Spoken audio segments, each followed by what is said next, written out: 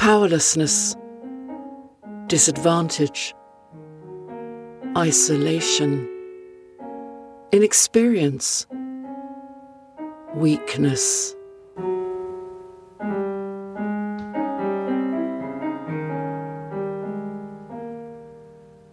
There are so many organisations, movements, projects and government initiatives that seek to help, support and encourage those who are impeded in some way by their socio-economic status, culture, education, age, mental or physical ability or geographical location.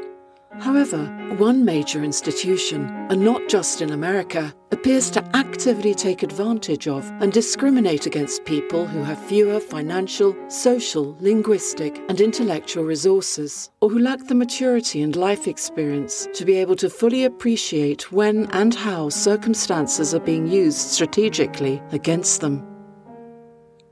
The cases of Stephen Avery and Brendan Dassey that were presented in the docu-series Making a Murderer encapsulate how the criminal justice system is not oriented towards fairness when it comes to disadvantage or those perceived as inferior.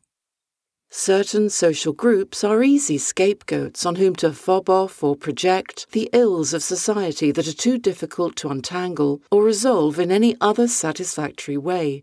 These people are dispensable, and if evidence of their worthlessness isn't readily forthcoming, then it's perfectly justifiable to manufacture it, or shift things around a bit so that they appear abhorrent, especially if the reputations or finances of more worthy citizens are at risk of being harmed.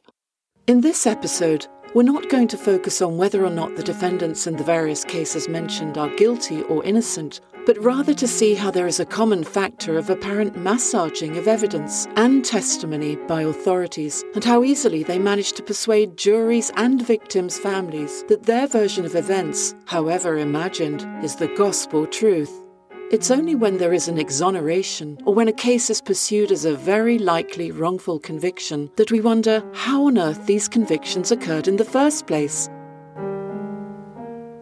What too few people remember when looking at a case is that the prosecution has to prove beyond a reasonable doubt that the person charged committed the crime, not the defence prove that they didn't. And even if the person seems like the kind of person who probably committed the crime, that is not, in terms of due process, a justification for conviction.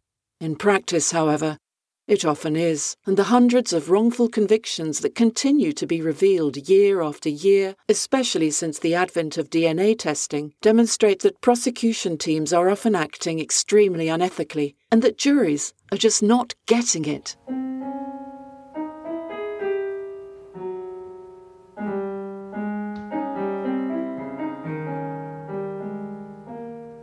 The corruption exposed in Manitowoc County, Wisconsin, in Making a Murderer, reminded me of Tudor England, where inconvenient courtiers or innocent bystanders, who could be tortured into taking the fall for someone else or giving authorities a reason to have them executed, were coerced into confessing to treason. Just as ambitious dukes and barons would do anything to attain wealth or power, and would plot to portray a non-male progeny-producing queen as an adulteress, or a religious rival as a heretic, the law enforcement and criminal justice authorities in Manitowoc County appear to have gone to great lengths to prevent Stephen Avery from winning his previous wrongful conviction compensation lawsuit, and to make sure that even his name could not be associated with any noble cause or legislative legacy.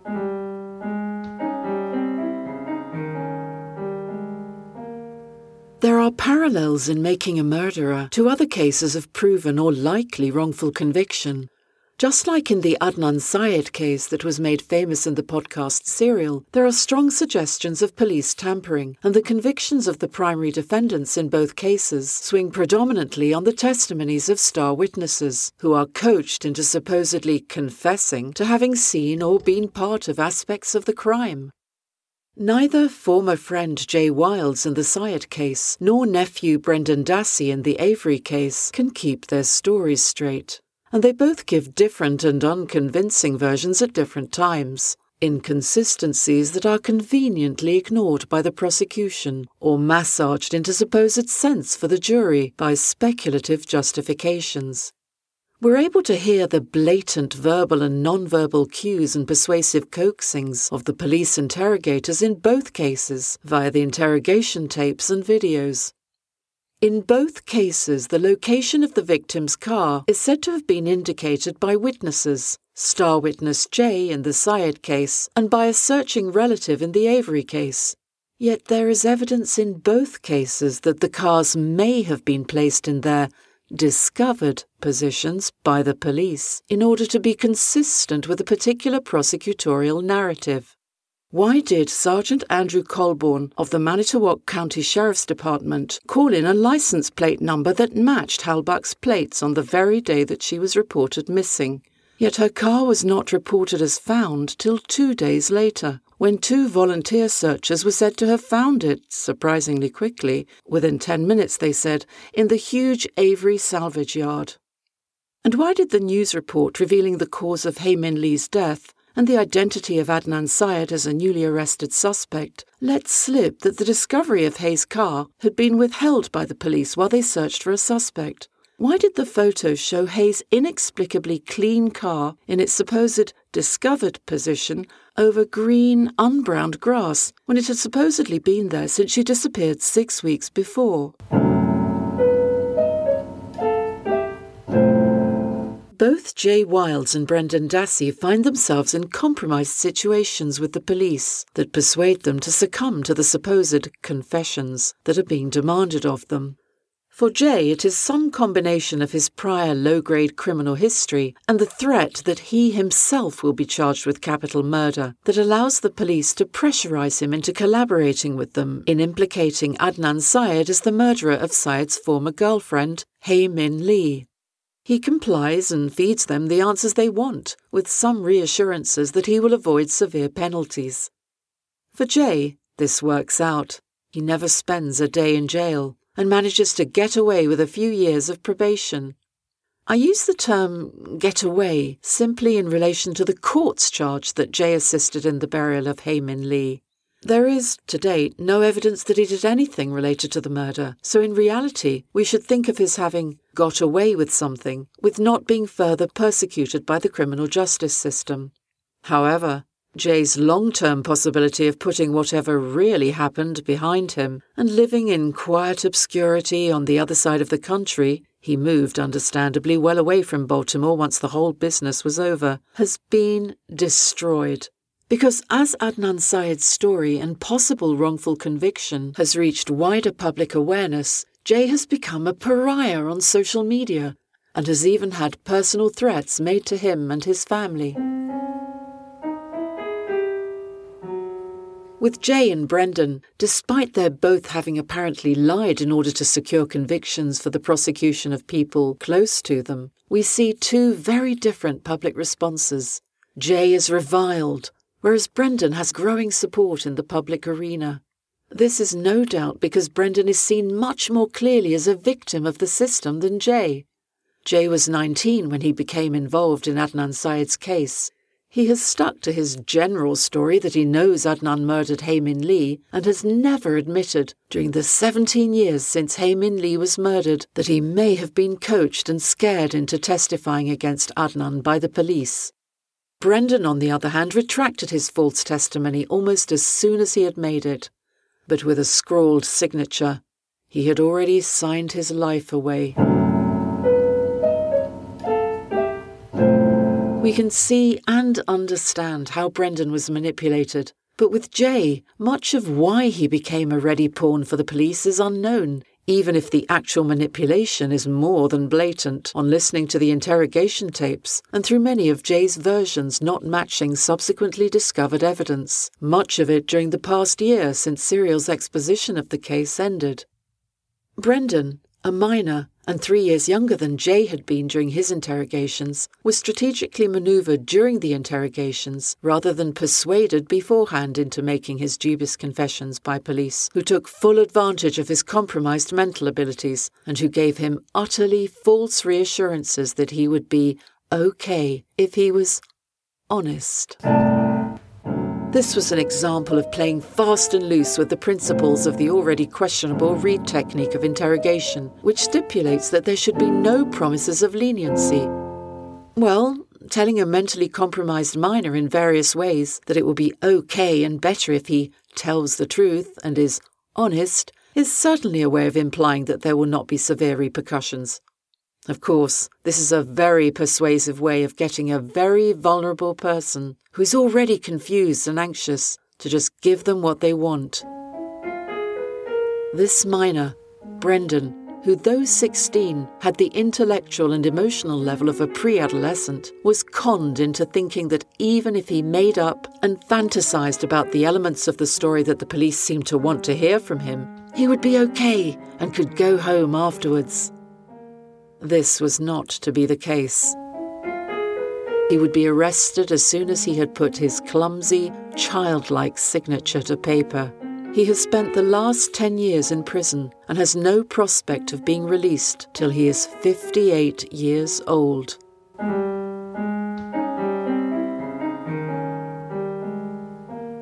Watching the videos and reading the transcripts of Brendan's police interrogations can only lead anyone trained in child and adolescent development to conclude that this was manipulation and perversion of a minor in its sickest form. A minor not just legally because of his chronological age, but also because of his limited and developmentally much younger mental capacity.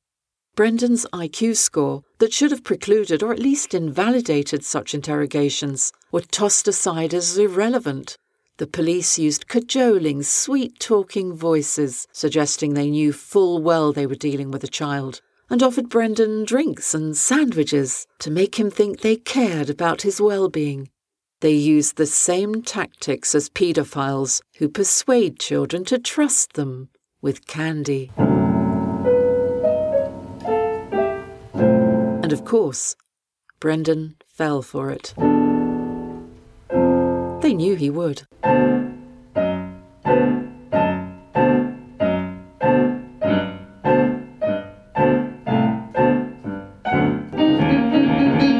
I would characterize the interrogations of Brendan Dassey as fully cognizant abuse of a learning disabled minor. One of the saddest parts in the Making a Murderer documentary is when Brendan expresses his awareness that he's not too bright to his mum on the phone from jail. She's trying to get him to stand up for himself, and he says, "I'm stupid, Mum." It's a heartbreaking moment. A kid who knows he's been had, who's kicking himself for being so gullible, but who feels completely powerless to reverse what has been done to him. On another call with Mum, his childlike thought processes and his slowness to comprehend the gravity of the situation he's in is revealed when he worries that he's going to miss WrestleMania on TV.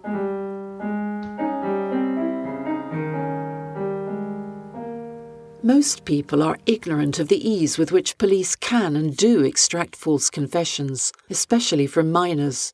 Another famous case in which false confessions were coerced out of minors was the case of the West Memphis Three, which involved 2 minors and one who was barely 18 and who ended up on death row for 18 years.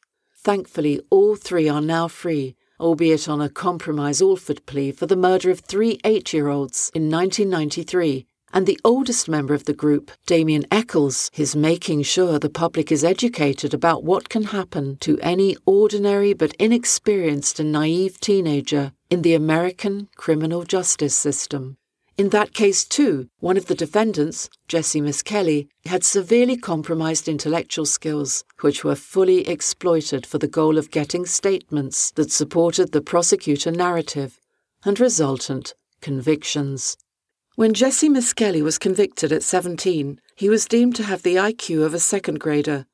We can hear how during interrogations he was fed all kinds of squalid details by his interrogators about how the murder and torture of the 3 boys supposedly took place, and how he attempted to feed them back correctly, sometimes simply parroting what had just been suggested to him.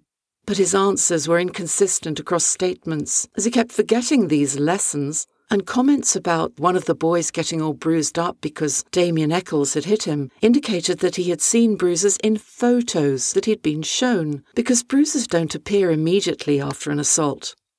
Dassey Kelly parroted details that had been widely reported in the media, and said that he'd been places at times that he couldn't have been, and that he'd received a call from one of the other defendants at a time when he had no access to a phone. Jessie Miskelly's confessions are very similar in tone to Brendan Dassey's, an urge to please, trying desperately to follow cues, but giving away that they are cues by his inability to retain what he's being told, because they're abstract words, not visual memories of something that actually happened that he's remembering. The sad truth is that many people in the general public, and unfortunately many who sit on juries, have the naive idea that law enforcement are always honest and fair, and that if a person is arrested, then they must have done something wrong. Just talk to any average group of people about confessions, and a significant number of them will poo-poo the idea that anyone could be so stupid as to admit to something they didn't do. They have no idea about the psychological impact of methods such as the read technique, where suspects are initially sweet-talked, as we saw in Brendan Dassey's case, to bring down their guard and persuade them to talk freely, and then when they're tired and have run out of answers, sometimes because they simply don't have any answers, then the oppressive accusatory style kicks in.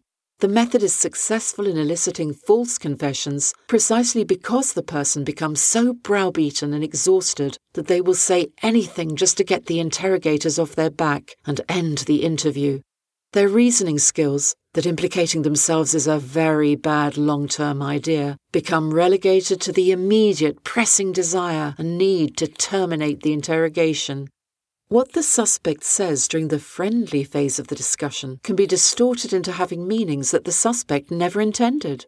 And the further confusion and exasperation that this arouses then leads the person to concede or agree to hypotheses because they are simply too exhausted to argue further. These hypotheses or "suppose this happened" type statements that are initiated by interrogators can then get magically transformed into utterances of fact. A classic case of this happening was in the Amanda Knox case, where the police urged her to imagine that her employer, Patrick Lumumba, had killed Meredith Kircher, when they had Amanda reduced to a terrified mental pulp. Then, with the added advantage that Knox knew little Italian at the time, and a collaborative interpreter who was on the payroll of the police department, steered her towards signing a document that stated her police-induced speculations about it as a mere possibility as actual witnessed facts. Knox had no idea at the time whether or not Patrick Lumumba was guilty, but was given the impression by the police that they had something concrete on him. Another police interrogatory mind game to trick a person into assuming that their imaginings might have some truth to them, so maybe there's no harm in just giving in. Amanda Knox was never exonerated in the criminal courts for the slander charge that ensued after Lumumba was cleared of the murder, and has since been pursued by Lumumba in civil court for defamation. If a person being interrogated is a child or minor, or a person who is intellectually compromised, this process is much shorter and even easier for police interrogators. It's also ironic that suspects are often pressurized into taking a polygraph test, a test that isn't accepted as valid evidence in court because of its extreme unreliability. One wonders why it's even legal for police to use the test, given its inability to verify anything at all, other than that the person is made noticeably anxious by certain questions. Like, did you murder your wife? Or, did you cut your flatmate's throat?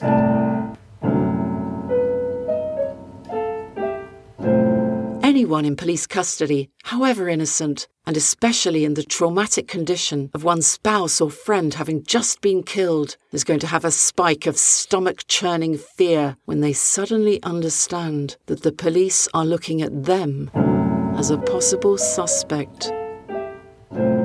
A polygraph result can be a false positive for all kinds of physiological and psychological reasons that have nothing to do with lying. Did you murder your wife? Did you cut your flatmate's throat? Did you murder your wife? Did you cut your flatmate's throat? Did you murder your wife?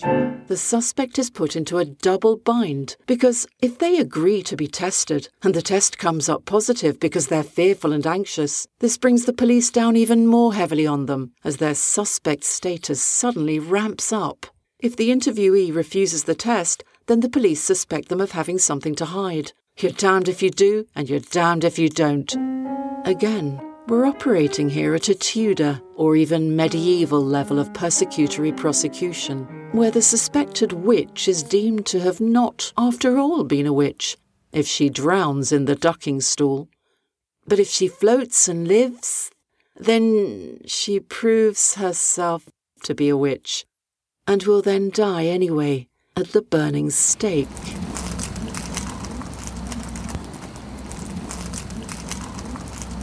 Now, in the Stephen Avery case, the significance of Halloween is never really homed in on, except in passing.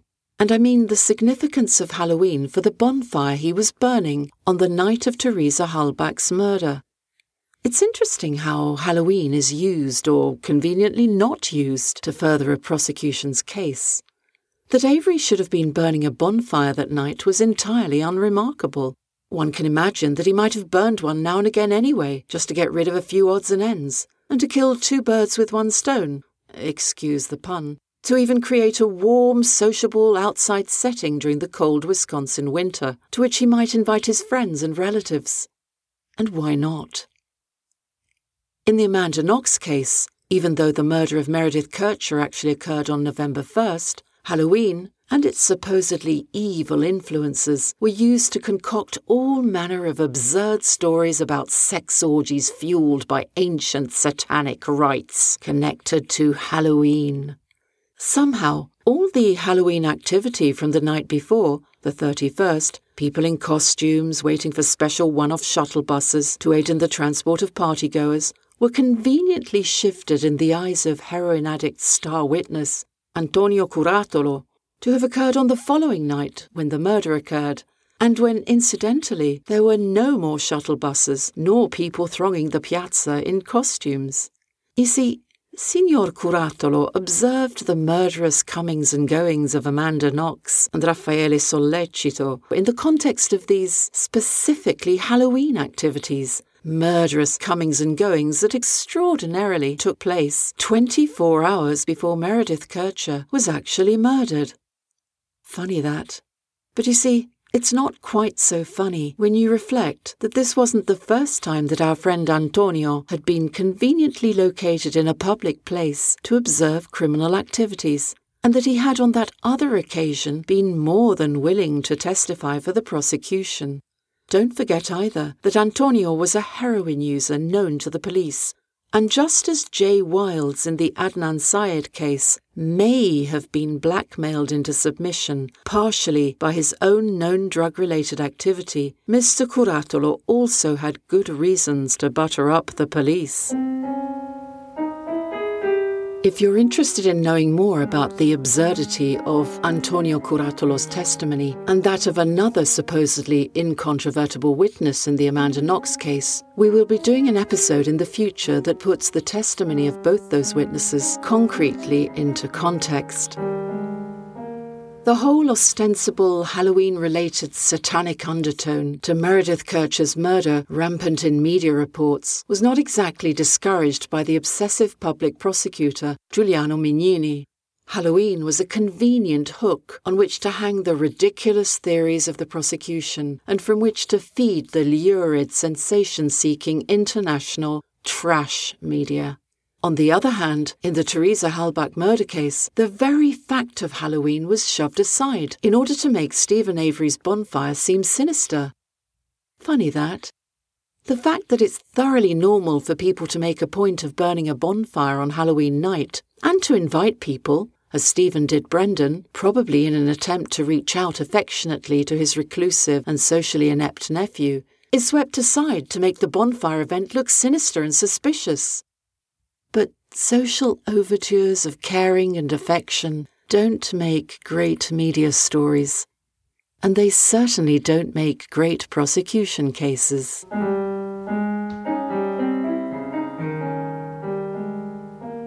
What does make a great media story to rival competitors, which one TV journalist at the time unashamedly enthused, and a great prosecution tale, is murder. And a bonfire with a girl's remains in it certainly is a great story. But but a Halloween bonfire that splits its contents of one girl's remains with a fire pit 10 miles away. A bonfire that miraculously emits no strange odours that anyone remarks upon, is odd indeed.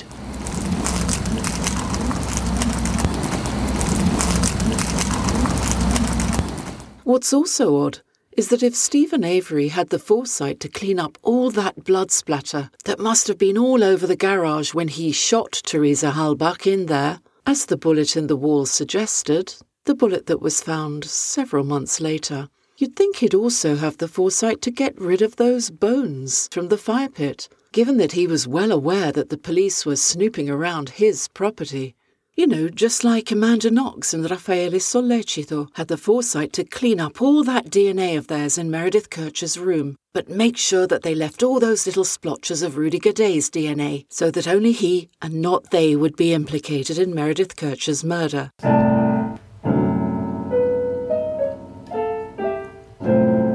Another sad but all too common aspect of cases in which there's a glaring lack of evidence against the defendants, and even evidence to make the prosecution claims look laughably ridiculous if it weren't for the tragic consequences of the charges, is the gullibility of murder victims' families, even in cases that stink to high heaven of police tampering and framing and prosecutorial misconduct. Victims' families, against all rational thinking, seem to more often than not swallow hook, line and sinker every aspect of the prosecution's case, however outrageous, unsubstantiated and impossible given evidence presented by the defence. While this can be infuriating, it's also perhaps understandable. Families have a deep and urgent psychological need to understand how and why their relative died, and a natural desire to see the perpetrator punished and removed from society. The agony of the circumstances of a loved one's death being shrouded in mystery is unbearable, and not having an identifiable person towards whom to direct feelings of wrath and even vengeance is horrifyingly frustrating. Relatives are not rational in these moments and are emotionally primed to latch on to the first solution offered to them. Unfortunately, this tumultuous state of mind appears often to severely cloud the judgment of victims' families. They're already exhausted mentally with coming to terms with their loss and the nature of that loss, and it's not surprising that they're not predisposed to analysing dispassionately or entertaining the vagaries of confusing matters such as mistaken identity, police corruption or prosecutorial misconduct. They have a vested interest in the crime being solved in a straightforward way, without complications, especially involving the only people authorised to solve and make redress for the case, the professionals charged with solving the details of the murder and those who carried it out. Because of the psychological susceptibility of victims' family members, police and prosecutors are at a huge advantage for gaining support and credibility for their claims, and when they harness the media, which they always do, to propagate their narrative of the crime, the natural sympathy towards victims' families only serves to reinforce public approval for their theory of the case. The lid is then clamped firmly on the prosecution's theory of the crime, sealed and made into a nicely packaged deal in the public's eyes, when irresponsible but popular talking heads on cable TV then mouth off their condemnation of the defendant and perpetuate the dissemination of unsubstantiated rumours and malicious gossip. During the first week of 2016, after the release of the documentary Making a Murderer, the TV channel HLN was particularly responsible for this kind of misleading of viewers, conveniently leaving out important details about inappropriate intervention by Manitowoc County Police, timing of supposed evidence discovery, and facts about the forensic analysis that made their narratives either scientifically impossible or highly suspect.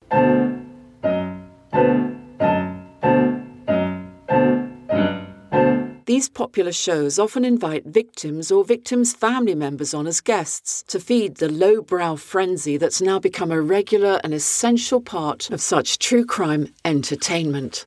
And this validation and showcase sympathy that the media, especially television, showers on victims' family members only serves to reinforce any distorted or unreasoned thinking. Sometimes it seems that victims' families have not even paid attention to the contradictory and exculpatory evidence, or in many cases sheer lack of evidence, or the obvious fantasizing fabrication and arbitrary speculation by the prosecution. So swept along are they on a tide of grief, a need for that glibly and ubiquitously touted condition, closure, and the temporary high of distraction from excruciating pain that media attention affords them. Victims' families are as much victims and pawns of the system as defendants, except that in wrongful convictions, or cases where defendants are framed, they are oblivious to the fact that they are being intentionally led up the garden path, and that in fact, their loved one has become the object of a travesty of justice and the medium through which law enforcement and prosecution teams can stick unmerited feathers in their caps, or perhaps in the case of Stephen Avery, save millions of dollars in compensation money. That Teresa Halbach's brother asserts the validity of Brendan Dassey's quite obviously coached confession before he has even seen the interrogation videos is disturbing, especially since he must know that Brendan is a minor, but perhaps indicative of the tendencies just described. In spite of glaring evidence of possible misconduct, Halbach's brother continues to have complete faith in the police. The family of Meredith Kircher also continues to be completely blind to the evidence and to somehow have missed the scientifically impossible claims of the Italian prosecutors, even after the Italian courts have completely exonerated Amanda Knox and Raffaele Sollecito. And this is a family who had a scientifically proven perpetrator right under their nose, clearly identified from the get-go. In both the Stephen Avery case and the Amanda Knox case, the victims' families are completely taken in by the police and prosecution, who seem to have made it their business to mask the truth from them.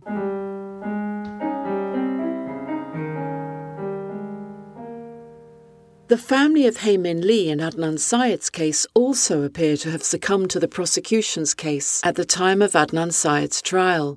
But after this past year, there are hints that after new evidence has emerged, at least the victim's brother may be starting to step tentatively towards the discussions and to be open to re-examining things from an objective perspective. In Stephen Avery's first conviction for rape, the victim herself conceded that she had made a mistake in identifying him, and she and Avery made their peace. This kind of reconciliation between survivor and former defendant is perhaps more salutary in human terms than any formal exoneration.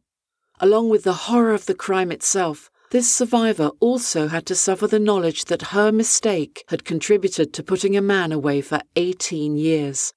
One might forgive her for being defensive and protesting that she should not have been expected to know for sure, given the brutality of the crime and her psychological state thereafter. But Penny Bernstein is a mensch. She reached out to Stephen Avery and then reframed her experience by becoming a mediator between victims and perpetrators in the restorative justice movement. However, despite the outright exoneration of Amanda Knox, the family of Meredith Kircher still seems to be mired and bogged down in the toxic propaganda against Amanda Knox, much of which is believed to be disseminated by one of Meredith's brothers on social media under various names. One only has to read John Kircher's embarrassingly misguided and misinformed book about his daughter's murder to see how duped and played for media sensationalism and the saving face of criminal justice authorities victims' families can be, even years after their loss and even after the exoneration of the originally convicted. It is perhaps the obstinate refusal of victims' families to let go of the original line fed to them by police and prosecution, even in the face of astonishingly glaring contrary evidence, that slows down the process of exoneration when it happens, and that keeps the flame of resentful doubt festering in the public domain long after the former convict has been freed. For Adnan Syed, there is a glimmer of hope that Hae-Min Lee's family will come to the table and consider what has been revealed over the past year. They, at least, have not allowed themselves, like the Kirchers and others, to become perversely glorified idols of victimology, regaled by the media and holding court to manipulators and hysterical social media groupies. Will the Halbucks submit to the same forces, or will they step away from the conviction at all costs mindset and take the time to examine all the evidence, however damning of their law enforcement heroes it may turn out to be?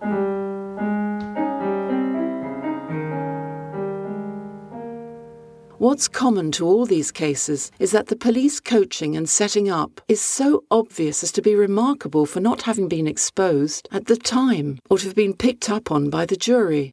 It emphasises how brazenly corrupt police can be. They seem to have no fear that anyone will notice. The prosecution will distract the jury with emotive anecdotes, and the jury won't be giving these details enough heed to pick up on their significance. Whatever one believes about the innocence or guilt of Stephen Avery for the murder of photographer Teresa Halbuck, there was too much evidence of inappropriate access to the crime scene, as well as possible interference in the search for and uncovering of ostensible evidence by Manitowoc County Police, for any intelligent person not to deem that the supposedly damning results of the investigation were highly unreliable.